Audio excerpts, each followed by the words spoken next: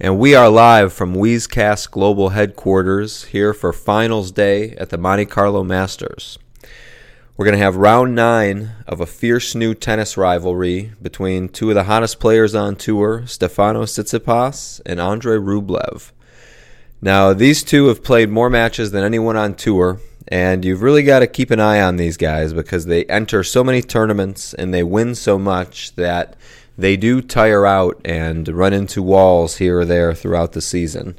But looking at their setup here, it looks pretty favorable. They both really tired out in Miami against Hurkacz, and that allowed them about 2 full weeks between Miami and Monte Carlo. So I feel pretty good about their setup coming in. This is their first tournament on clay this season for both players. And the roads to the final were quite different. Tsitsipas only needed 7 sets over 4 matches, winning all 7 to advance to the final. Played some serviceable competition. Karatsev can be dangerous. Garin, good clay player. Not that we probably would expect him to realistically challenge Stefanos.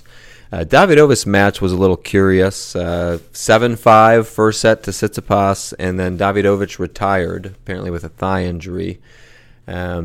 So that's a little close for a set against an injured player. Bounced back nicely against Evans, and hats off to Evans, not only for cashing us against Hurkacz, but also for taking out Djokovic this week. But all due respect, Danny Evans is about as soft of his draw as you're going to get at a clay semifinal at a Masters event. And Tsitsipas took him out 6-2, 6-1. So, playing well, playing all right. I mean, I don't know. They look pretty good. I have seen a good amount of these matches, and, Tsitsipas looks fair. Rublev, however, had an entirely different route to the final, and after his first round easy straight set win with Caruso, he had a nice battle with Bautista Agut, winning in 3 sets. Then he had a bloodbath with Rafa, and he won that match in 3 sets, 6-2, 4-6, 6-2. Wheezecast listeners who were paying close attention may have had a chance to jump on Rublev when he was still about plus 150. But that match was really telling, and it was a real career milestone win for Rublev. Anytime you can beat Nadal on clay, it's quite a feat. But the tennis quality was very high from Rublev in this match. Nadal, down a set, really dug in and fought and battled and played incredible defense and came up with some amazing shots. Incredible that he was able to get that to a 3rd set. But Rublev was just too much, too consistent, hitting the ball well. And he really is the battle-tested player between the two going into this final.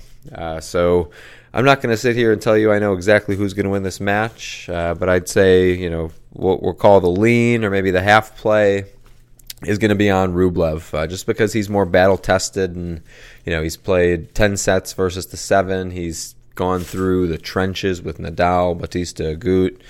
6-3, 7-5 to Ruud in the semis. I mean, Ruud was playing incredible in that match, so Rublev really looks like he's on fire right now.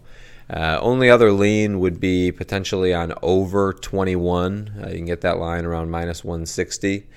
21, I think, is a good number to take for overs because you want to take a number that you can still realistically hit in straight sets, since the majority of tennis matches are decided in straights. So if you're 21, if you get one extended set, 7-5, then you can still afford a one-break 6-3 set and push your bet.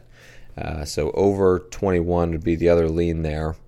Looking for, at the market here, the public's a little bit on Rublev, 54%.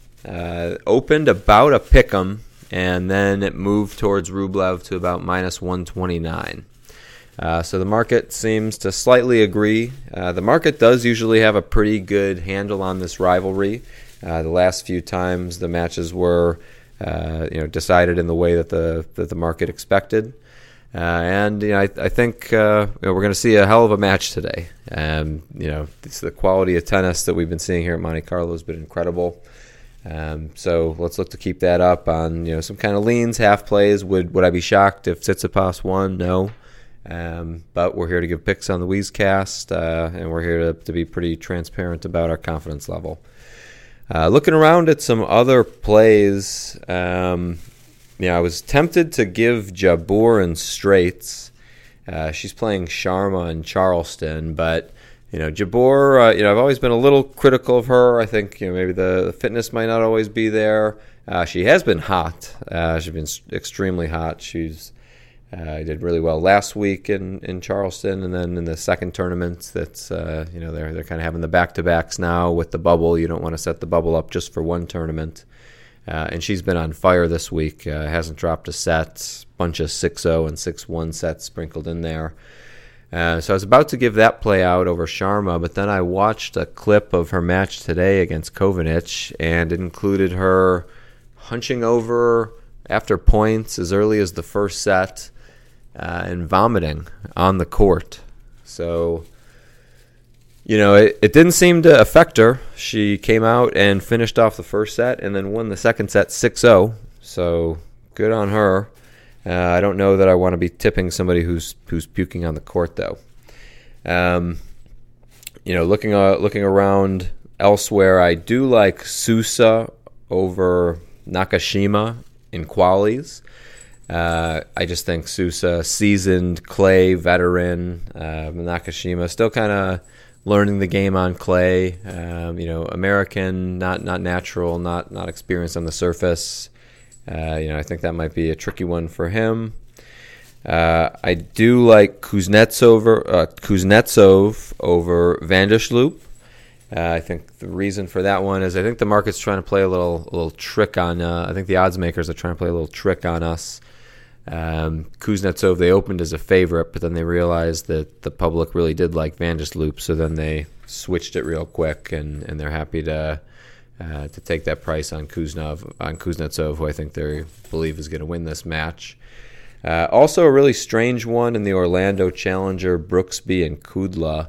You would really expect Kudla to be a decent favorite. I was going to say much bigger favorite because it's still hard for me to believe that he's not favored in this match. But Brooksby, ranked about 240 versus Kudla's 120, is actually minus 130 in that match.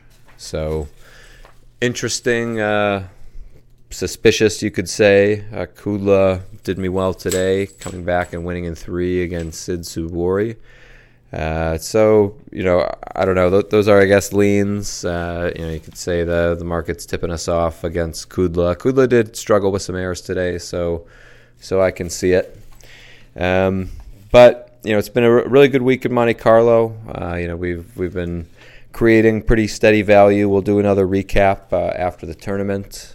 We thank all the new listeners. I hope you guys have been able to get on with your lives decently now that you're viewing the Weezcast from a link versus an emailed file. Monte Carlo really is one of my favorite tournaments. This is a tournament I've had a chance to attend myself. It was in 2012. I got to see the matches between Berdych and Djokovic in the semis, and then Nadal and Simone in the semis. And what I remember really about the Simone match is he's from just down the road in Nice, and he played the best match I'd ever seen him or almost anybody play live. And Rafa hung right with him, and then before you know it, it was 6-3, 6-4. Match was over for Rafa. You really got a chance to appreciate his greatness. And Rafa, on TV, it doesn't really compute, but he is such a force, such a physical athlete. He's huge, he's strong, he's fast, he's intense. Really just the energy he comes with is unbelievable. Chris Prawn, who I was on that trip with, should have been with me at those matches, but he was sleeping off a hangover and a rough encounter with the linebacker bouncer woman at some bars in Nice after a bit of a rough night.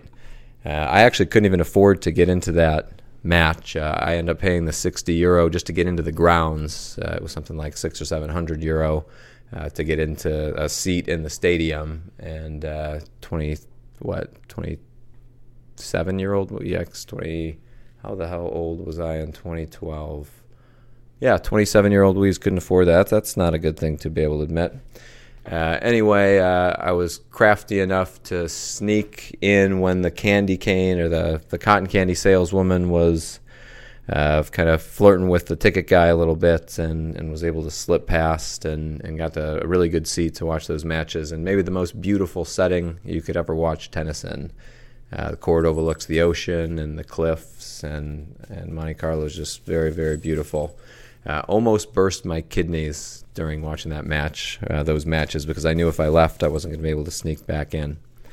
But let's close off this tournament with the win. We're going to go with Rublev, the battle-tested player, and we're also going to take the over.